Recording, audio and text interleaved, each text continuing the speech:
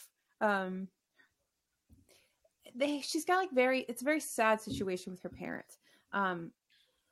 She's got a sister that is also addicted to alcohol and some drugs and stuff like that. And our author is the eldest sibling. So there's a lot of things that are dealing with being the eldest sibling in this family that is kind of a mess, and being the one who's trying to kind of keep it all together, be the adult, all those things that you think about when you're having to be the oldest sibling, and the things you have to struggle with in that role. But also right in the beginning, the story starts because her mother dies. She attempts to get sober and ends up dying as a side effect of trying to become sober. I think she has a seizure, and then some other stuff happens and she dies. And after her death, she ends up finding these suitcases that are filled with notebooks and diaries and letters and pictures that were all her mother's. So the memoir just takes this shape, and you get the pictures and stories and stuff throughout. So throughout the memoir, there'll be little footnotes where the author is telling you about the thing that occurred, and you get what her mom wrote in her diary that day or something for the same memory. So it's a really interesting look at how do we remember stuff, and you can see how different people remember events or catalog events differently. You see what it's like to grow up in a family that has to deal with domestic violence, but also alcoholism. There's a whole storyline around being Indigenous and having been separated from your roots as an Indigenous person, and sort of finding your way back to being an Indigenous, those Indigenous roots. And it's just a very interesting memoir. And what I liked the best about it was the prose itself. It's very literary. It would make for I feel like I would like her to write fiction. I would like to see her fiction work based on the way that she writes nonfiction. And I believe she's also a professor that teaches nonfiction. So I think she very much writes nonfiction literature. But the way she writes makes me want to see what she would do if you took off that constraint of having it be real and make it fiction. So it's definitely, I know I saw it making the rounds in the last few months on Instagram. It's a beautiful cover. It's a very interesting book. I've got some highlights in here. It's very moving. It's very sad. And definitely something that if you've seen it in passing and you're I don't know what that is, read it. Just read it. It's really good. That sounds good. I've seen a few people talk about that book. All good things to say about it. All good things. Yeah. And I mean, I think that there are things I maybe would have liked to have read more of in the story, but maybe that will be part of another book that she writes. This is what it is, as a memoir about essentially finding yourself and your mother and all these other things. But yeah, it was very, very, very well done, and I enjoyed it. So I'm glad that somebody picked that out so that we would read it, because otherwise I would just keep looking at it online and not read it. Right, what is that? Yeah. Interesting. Yeah. Okay. Yeah. That sounds good. So let's switch gears. And we're totally switching gears. My love, my beautiful love of a man. Oh boy. Naomi, you made a fool of death with your beauty by Akwaeke Emezi. Naomi, I want my own. What a book. Where is my talented, smart, attractive, sexy, wealthy silver fox who wants to go to therapy without any you know, and who calls you sweetness. Yes. Who calls you sweetness. Cooks you amazing food, even though half the food he made in this book I'm allergic to and would have killed me. I don't care. I will have my throat closed for you, sir. Yeah. It was quite romantic. It was. Yeah. So our main character, Faye, she is really still reeling from the loss of her husband who died tragically. It's been 5 years. Mm-hmm. And she lives with her best friend Joy, who is my favorite characters. She's fun. Yeah, Joy's my favorite. Everyone needs a Joy in their life.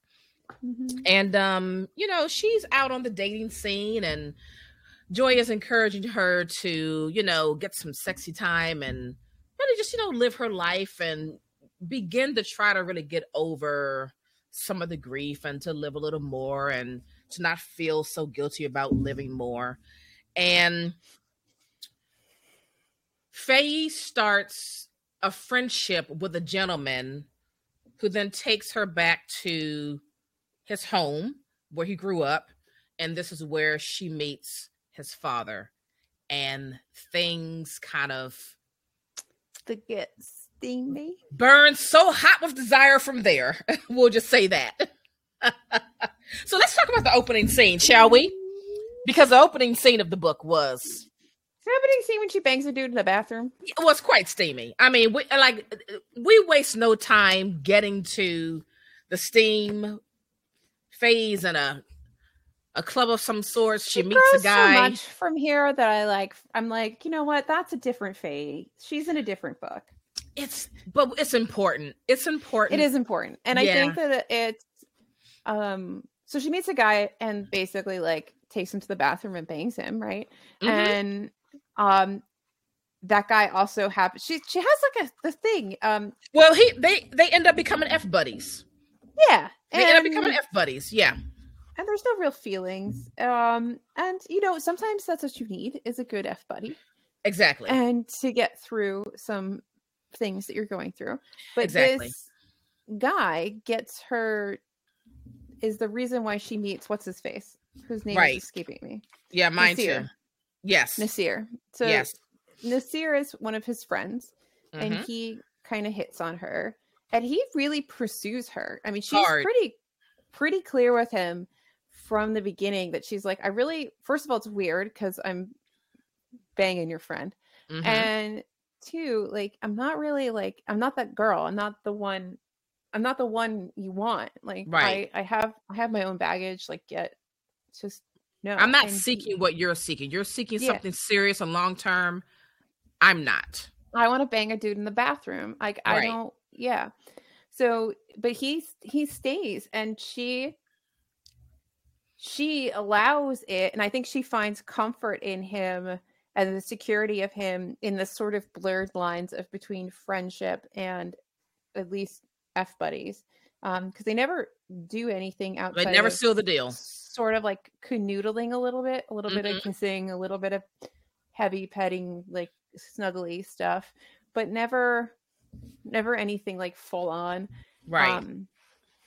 And I guess you could argue that she leads him on, but I don't think that she does, because I think she makes it quite clear. I think that he confuses her. And I think when you have a lot of stuff going on and I think you and I have both experienced our own forms of becoming single after formerly not being, it is not uncommon for people, whether they're widowed or divorced or whatever it is, to be confused and to be easily, manipulated almost. Okay, so did you take that as her being manipulated? Because I didn't. I don't know. I feel like he genuinely really wanted her.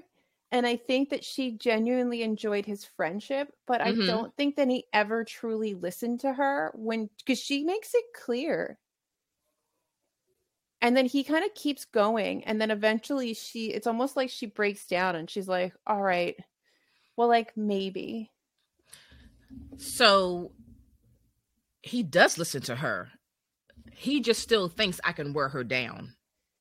But is that listening to somebody? But is that listening to somebody? Is it listening to somebody? If yes, I heard you. I heard you. No, but that's you heard somebody. That's not you're listening to them.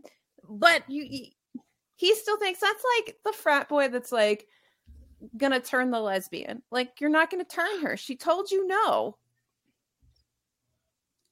Maybe you'll get her confused. And I think that he gets her confused because I think ultimately she really does want what Naseer as like a is giving, but not from Naseer. Right, not from him. That's the problem. She doesn't want it from him. And I don't think at that point she knew she wanted that at all.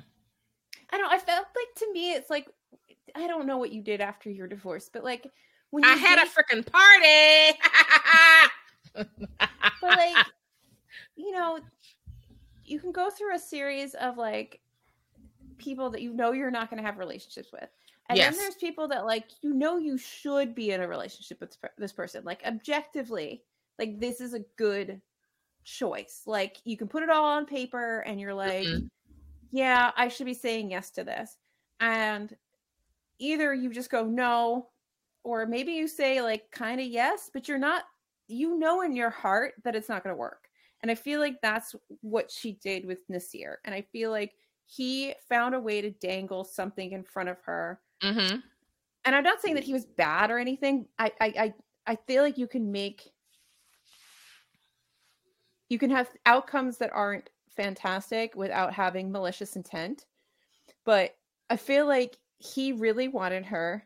An opportunity arose where he could get her and do something like a big gesture where she should end up really like this is the moment, right? Like, this is the thing that should seal the deal, bringing her to this beautiful paradise, getting her this whole thing, amazing opportunity in the art world. And he's expecting that. He's expecting something on that. This is the problem. Her to do something. And she said she doesn't want that. Like, I'm sorry. I do think that he manipulated her a little bit. Just because he didn't intend doesn't mean that there wasn't. I mean, maybe. Yes. So there is some slight manipulation. Yes, there is. And again, I just think it's men wanting what the hell they want. But and the believing like that. Well, yeah, but believing that if he hangs in there long enough, that eventually her mind or her feelings will change. But I still think at that point, I still think that Faye was so tied up in her grief that she didn't have any awareness that she wanted something serious, and maybe felt a little guilty about not being able to move on the way maybe others around her thought she should be moving on. Maybe. That's kind of how I felt about it. I don't know. I think there's something real sneaky about you sitting around, like her being like, I don't, it's not what I'm here for.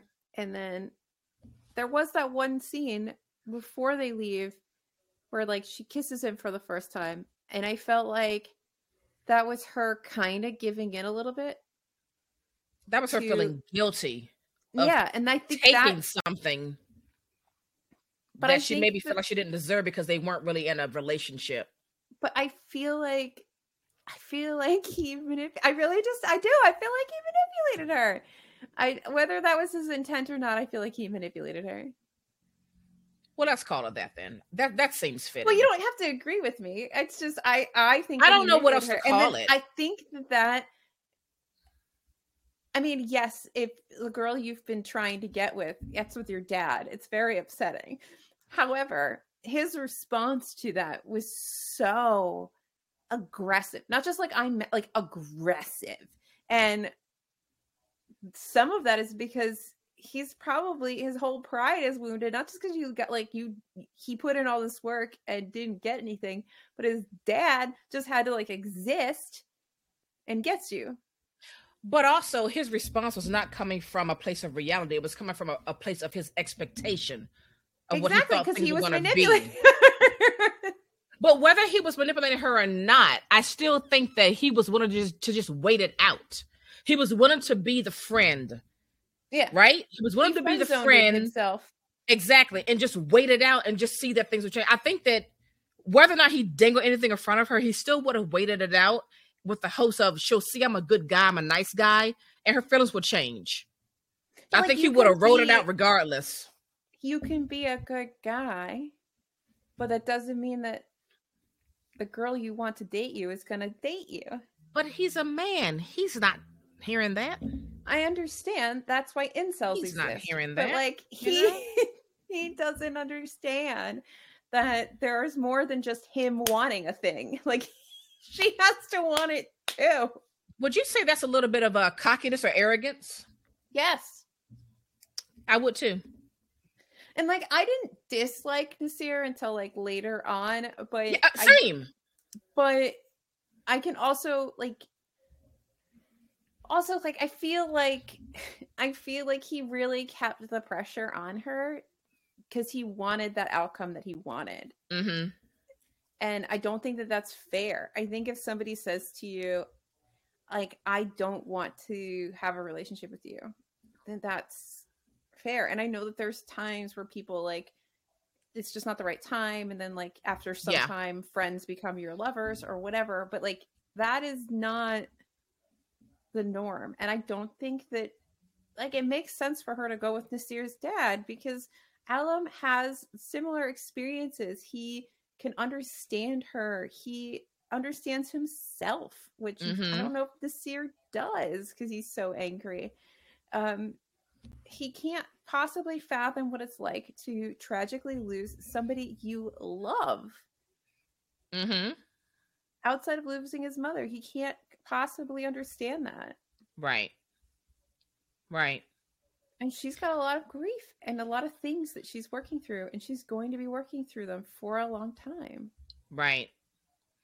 So with the father, yes, he lost his wife, but sometimes it felt like he more so grieved the loss of that man more than the wife. The man that, what was the man's name? David or someone? Oh, yeah, that man. I thought you were like being like the man that was him. Yeah, no, I mean, David. It felt like most of his, like his true current grief was the loss of that relationship that he saw a lot of potential in. I'm not saying he wasn't grieving his wife, but I feel like it was more of what he lost with David. Well, that was more recent. So yeah.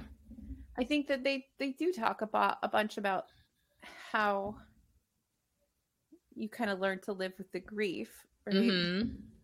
But he can have multiple grieves. Yeah. Griefs, this is? Something like things that. You're grieving. Yeah. Like, yeah, but I feel like I think you're right. I think there was a lot of longing to be able to be the person he really is. And I wonder if that's why he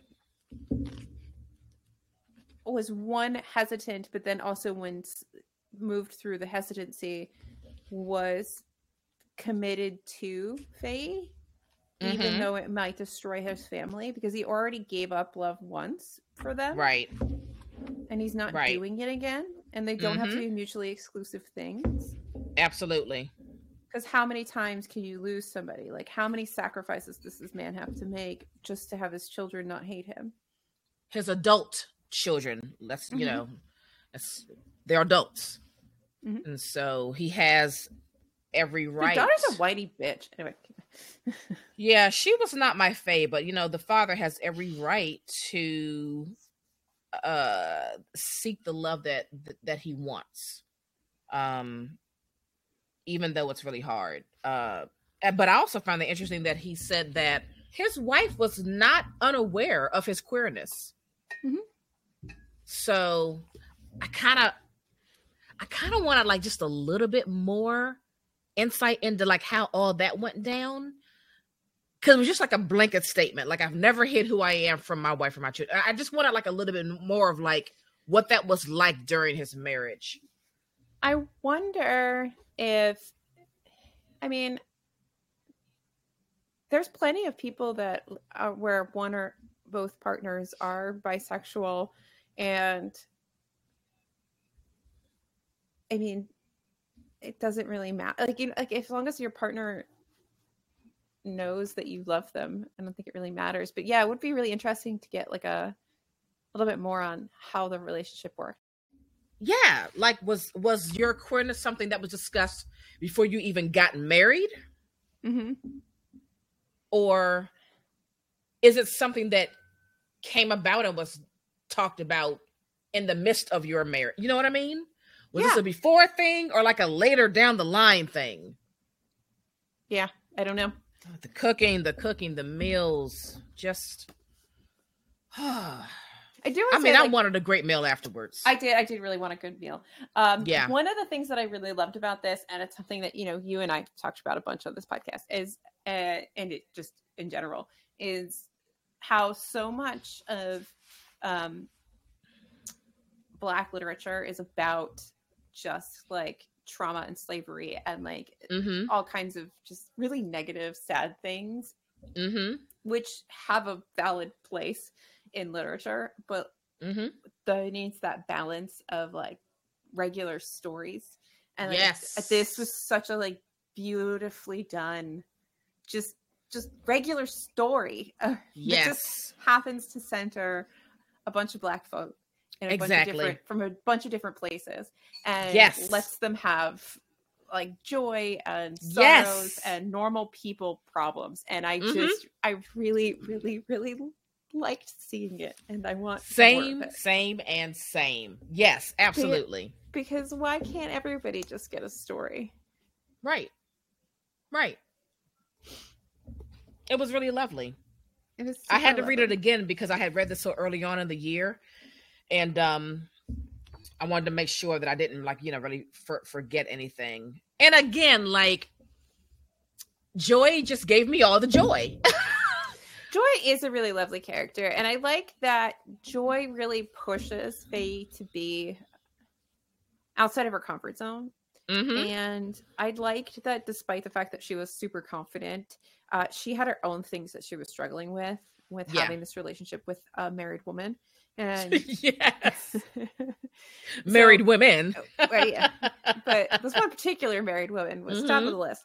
And I just really liked that, because sometimes I feel like that character can just be, they're just there to boost up the main character. They don't get to have their own things. And it was nice that like Joy had her own stuff.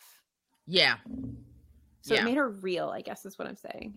I felt like Joy was fully formed.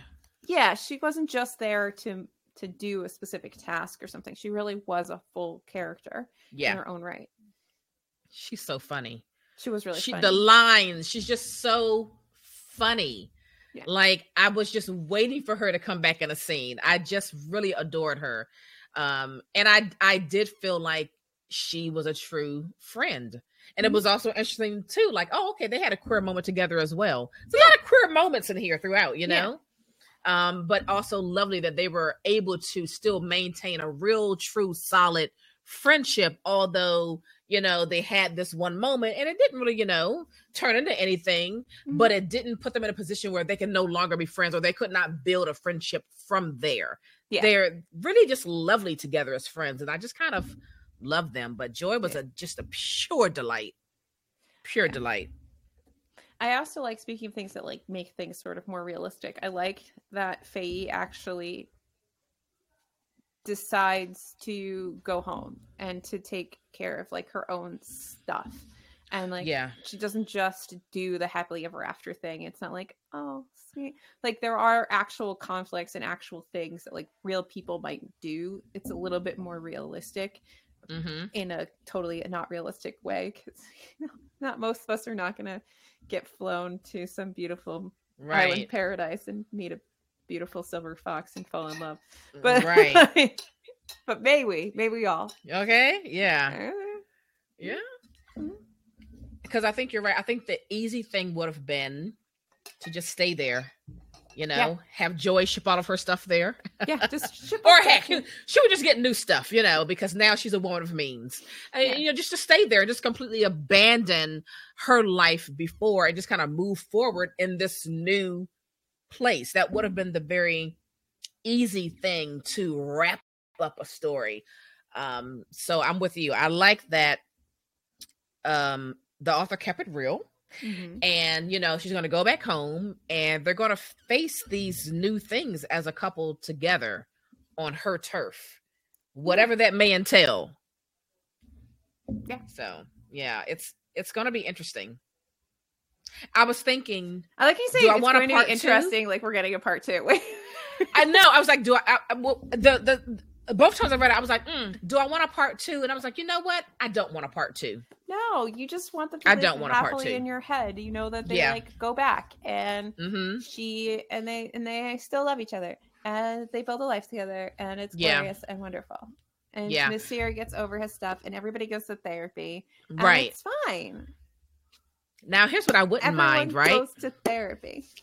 I wouldn't mind if maybe in one of Akweke's, I don't know, maybe some novels down the road, perhaps Faye and the father reappear in one of those novels. I think that would not be nice. As a main role, but just like they make somewhat of a in passing role where we get a teeny tiny snippet of where they are. That would be lovely, like a little Easter egg of some sort. That would be really, really lovely. Mm-hmm. I would enjoy that.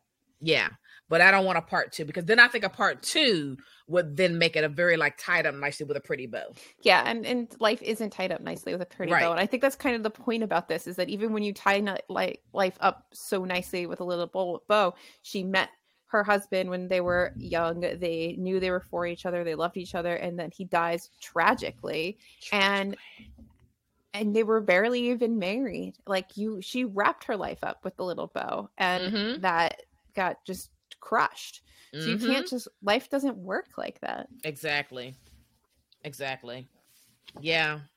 Life is messy. Life is screwing your friend's dad. Yeah. I mean, but boy, didn't she give it to Nasir when he came to the gallery and tried to F with her art? Oh man, she gave it to him good. Yeah. I mean, like, I bet he was not expecting that. And it was such a hard moment. Like, you don't even understand what you're doing. Like, do you know what that ring is? Like, it was just so deep.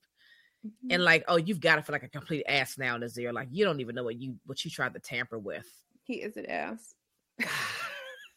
He is that nice guy that is constantly telling you he's the nice guy and like you should date him, but really he's manipulating you. He is like 3 steps from being an incel, Naomi. Yeah. Okay. Yeah, and he borders on being an a-hole. Yeah. If things don't go his way, if his little feelings are hurt, now he's an a-hole. So really, how nice of a guy are you? He's not. Yeah. So. That reaction, like, you don't expect him to be like, oh, okay, you're screwing my dad. No, but like, you shouldn't be that like violent in your response, and that's the problem. And like, that's the thing. Like, even his dad's like, and you know, like, that's not how you respond. It's like not appropriate. Like, yes, This is complicated and weird, but that is not what you do. Exactly. No matter what, like, this is the wrong response. Regardless, this is not it. That's Start not how we over. Respond to things. Yeah. Very interesting. I really liked how rough those situations got. They were very like high emotion, and there was a point when Nasir was like really in his moment of rage. There was a moment where I thought, is he going to kill one of them? Like, for a moment, I wondered that. I was really worried he was going to lay hands, like, pretty hard on her. And I'm glad that he didn't. But I was... Yeah. But I think that says a lot, because those moments, I think that I think there's probably a few people that are listening to this that have had that kind of moment where you, as a woman, have a man who's raging so hard around you that though they don't lay hands on you, your immediate thought is to think that they're going to. And I think that was like the first connection in my brain was to think back to some of those things. And, you know, we don't all have an Alim who's going to walk in and say enough. Right. Exactly. Exactly. But like just in those quick moments, my brain just ran a couple of scenarios that were awful. I was like, oh no, please don't have him kill Faye. And oh no, or please don't have Nazir kill his father. Yeah. Now she has two major tragic losses. Like my brain just went there for just like a quick minute. And I was hoping it didn't go down that path, and it did it. And I was relieved. Yeah. Relieved. Yeah. Because it could have gone that way. It sure as hell could have. It could have gone that way. Yeah. Do you have final thoughts?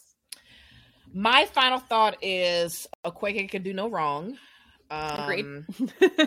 I just think they're a phenomenal author. I think they have great imagination. I think they are fantastic storytellers, and I'm just so excited to see what they do next. Now, I do feel like I need to go back and read Freshwater. I've never read Freshwater, and I would like to, because it also came up in this book that I was reading recently called, I always get it wrong, it's something like Before We Were Trans or When We Were Trans or something like that. And it's like a history of like gender and specifically trans folk in the world across different cultures and stuff like that. And that book comes up specifically, I guess, her reaction to people reacting to that book and how sometimes people have a way of centering themselves into narratives that aren't their own narrative, essentially. Interesting. Okay. And like there is relating to something, and then there's because like you share a similar feeling or emotion, but they're completely different situations that have nothing to do with each other. But like you can relate to a text through some other channel, and that gives you greater understanding. And then there's using that to like sort of insert yourself and erase the actual narrate, like, you know, story from existence. So I think that was some of the discussion that was, I'm probably not wording that completely correctly, but like something like that. And so now I'm really intrigued to read that book because I would like to sort of see what all of that was about. Yeah. I read Freshwater early in 2020, and I listened to the audiobook at work, and I think that was a mistake. So I need to acquire the physical book and read it again. That's what I need to do. So thank you, Okweke, for this book, because it really was just delightful. So this was our November read. Our last read of the year is going to be Our Wives Under the Sea by Julia Armfield. I need to get my copy. So grab a copy of this, read with us this month. We'll set up a discussion for that at the beginning of January, and we're really excited. We're really excited to get into this one. This has been on the list, and we've been like geeking to read it. I have been talk about it. And waiting to read this book. Yeah. So excited about that. All right. Book rec time. So do you have a book recommendation? Boy, do I. Boy, do I. This is Deer Creek Live, A Reckoning of Memory and Murder in the Mississippi Delta by Beverly Lowry. Knopf, thank you so much for sending this book to me.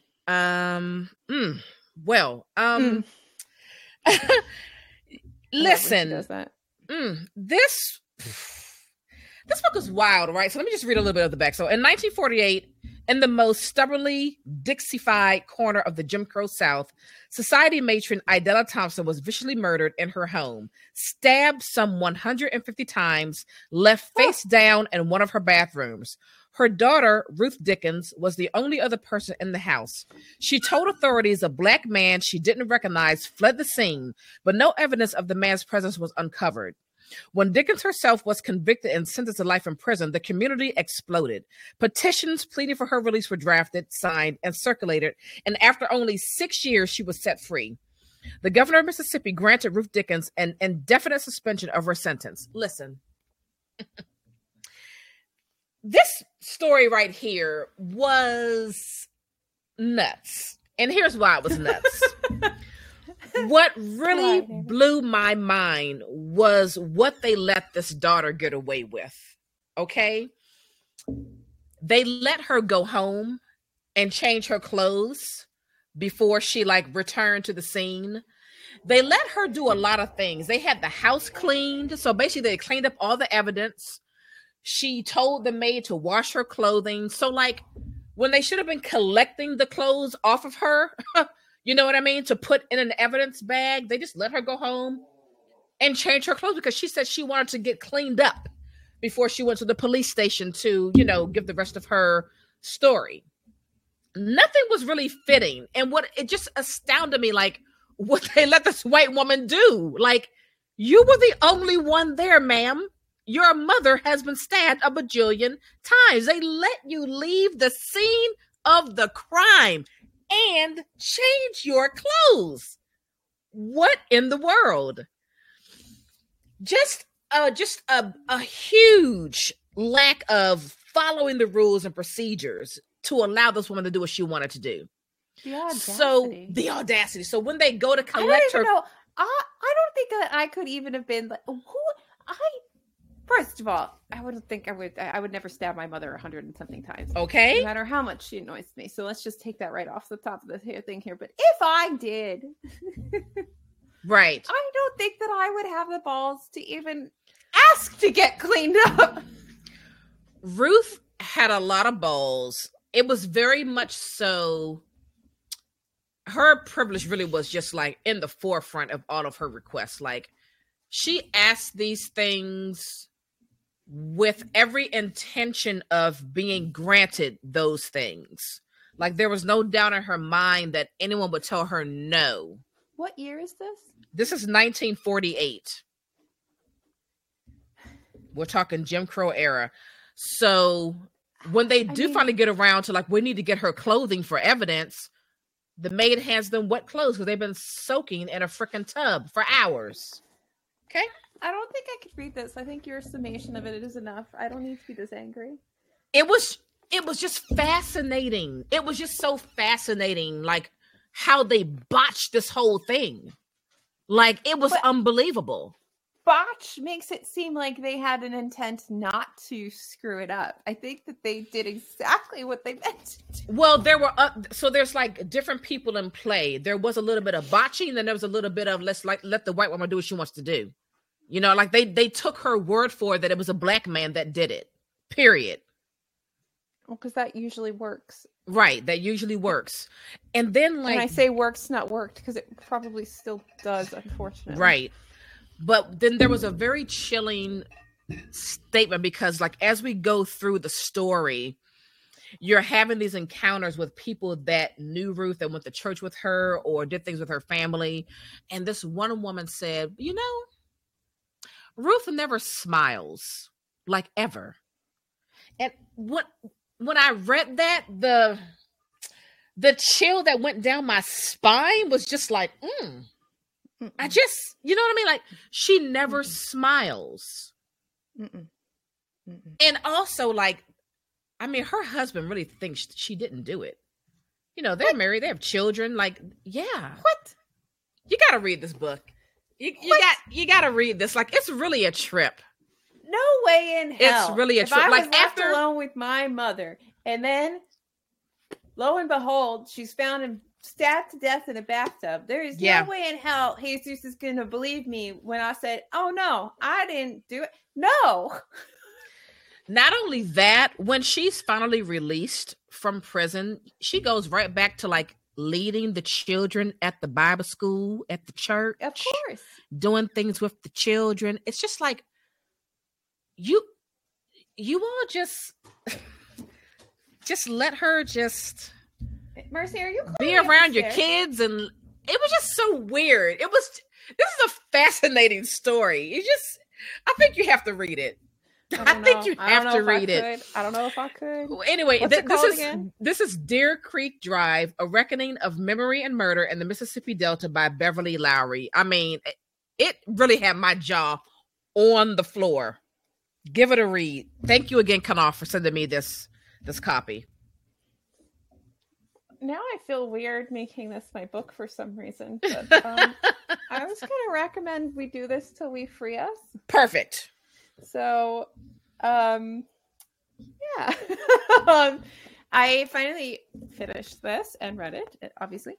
And this is a collection of essays by Mariame Kaba about the abolitionist movement. And we talked about this during our discussion with Hugh Ryan, the Women's House Tension. And I know and Akili read it. From a Black Man Reading. I know that you had already read it, but I had not yet. And so I finally got to it. I really wanted to get to it by the end of the year, and I'm really glad that I did. I think that one of the really important things about this book, well, I think there's a couple things that are really important. I think number one is the exploration of the ways systems fail people and how that is a major contributing factor in crime, however you define crime. Yeah. And two, the fact that how blatantly people are held to different standards depending on things like their color of their skin or simply their gender, or a combination of the two. Because if you're if you're a Black woman and you're protecting yourself from your spouse or partner, you don't have fear and it's not self-defense. I don't understand how that occurs. Yeah. But apparently it does, because there were numerous occasions where poor women are left in jail for years and years and years and years and years and years and years because they're protecting themselves. Whereas if I were to do it, I don't think anybody would question if I said I felt unsafe. So I think those were really hard. That particularly was really hard for me to swallow, I think, because it's so just like commonly accepted that like the only way that I could get away with doing something harmful to another human being is under that umbrella of protecting myself from harm. And the fact that other women are not given that same, right to protect themselves is just disgusting. And the second thing or third thing or whatever, the number thing is just actually having outlined sort of talking points, action points, demands, etc. for this very misunderstood, I feel like, movement. I feel like you can have a lot of sound bites that make it seem like you just want everybody, you're going to throw open the gates and like everybody runs wild. And there's a lot more to it than that. So actually reading the source material and seeing what people are talking about and what the demands really are, it's really for an actual community-based system that is trying to stop things before they get there. There's so many indicators for crime or being put in jail, and they are usually things that you can actually control by having other social structures in place. Absolutely. And yeah, there's still going to be outliers of people who do really terrible things, but that's not the majority of what's happening. The majority of what is happening and that is filling our prison systems are things that don't need to be in a prison system, and the prison system doesn't need to exist as it is. So yeah, I get it. I get it. Okay. You all told me, and I read the book, and I'm mad for all these poor women that are stuck or have been stuck. Yeah. It's very upsetting. It's incredibly upsetting. Also, Mariame Kaba is kind of amazing, right? Oh, yes. Yeah. Until I got that book last year, I didn't know anything about her. And I think it's really interesting that she doesn't really want anything to be known about her. Like there's a couple different interviews in here where people talk about basically ask her, why are you writing yourself out of the narrative? And she's like, because I'm not really the point. Right. Yeah. It's not really like me. It's about the whole like kind of movement and everything. Right. And she's even like shocked at some point that like these young activists are wanting to meet her and work with her and are like impressed with her. And she's like, but like, why? Right. Like, I'm just an old lady. We're impressed, ma'am. We're impressed. You're kind of impressive, old lady. Yeah. We're impressed. And thankful for the work. And the education of it all. This is a very new area for me. Yeah. I mean, there also the other thing that was shocking to me and shouldn't have been shocking was this dropping off of people into rival gang areas just to have the gangs take care of people that you don't have the ability to take care of, because it's like it's crazy. You know you can't do, you want to do harm, because why else would you have left that child there? They're children, most of them. Mm-hmm. And you can't, because it would be wrong. But you found a loophole? Right. But you want me to... What? Yeah. You want me to think that you're upstanding?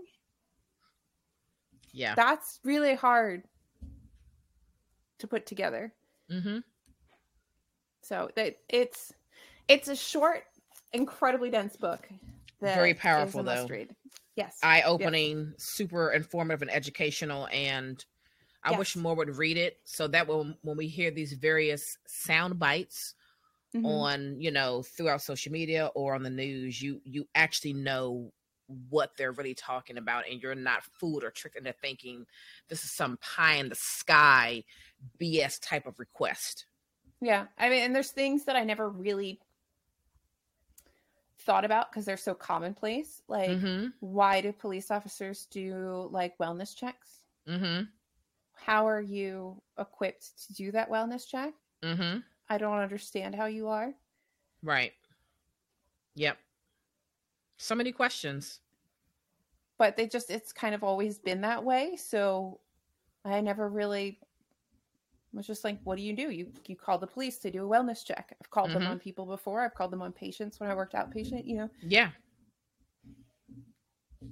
Yeah. Why? Yeah. It's a fantastic recommendation. It's a really good book. Mm-hmm. Read it after you read this. I don't know if I can read that book, Naomi. I think you have to. You have to, because you're gonna be like, did they just let her? What? It is going to blow your mind. You're just gonna be like, how are they effing this investigation up so poorly? You have to read it. You have to read it. It also sounds like, what would be a good pairing? That book and The Trees. Oh. Because all these, other bureau like officers, all these other people come into this little Mississippi town, and the Mississippi cops are totally buffoons and botching everything. Yes, it's so bad. It's so bad. I'm laughing because there's so much absurdity in this book. Yeah. Just so much. But it's just so sad because I don't know. We talk about this often. Like, there's this, I don't know. I wish that I could go back and fix everything. And obviously you can't. Right. And going forward and fixing stuff is such a long and arduous uphill battle. But for sure. And you're just stuck here in the present, sad.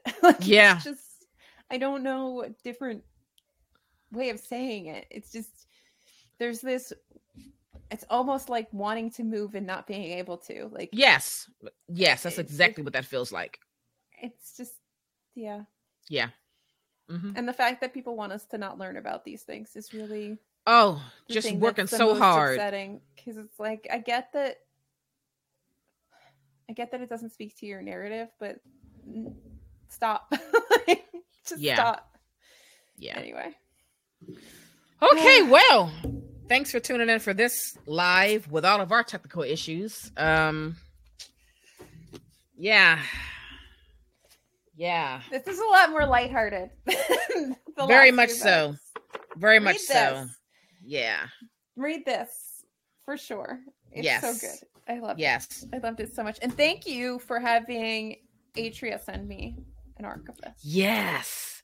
It was nice of them to come back and ask us if there was anyone that we would like them to send a copy to. They don't always do that, but this time they did. Yeah. And I was like, I know who needs to read this with me. Thank you.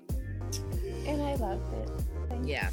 And get your copies of Our Wives Under the Sea so you can read that with us for this month. Yes.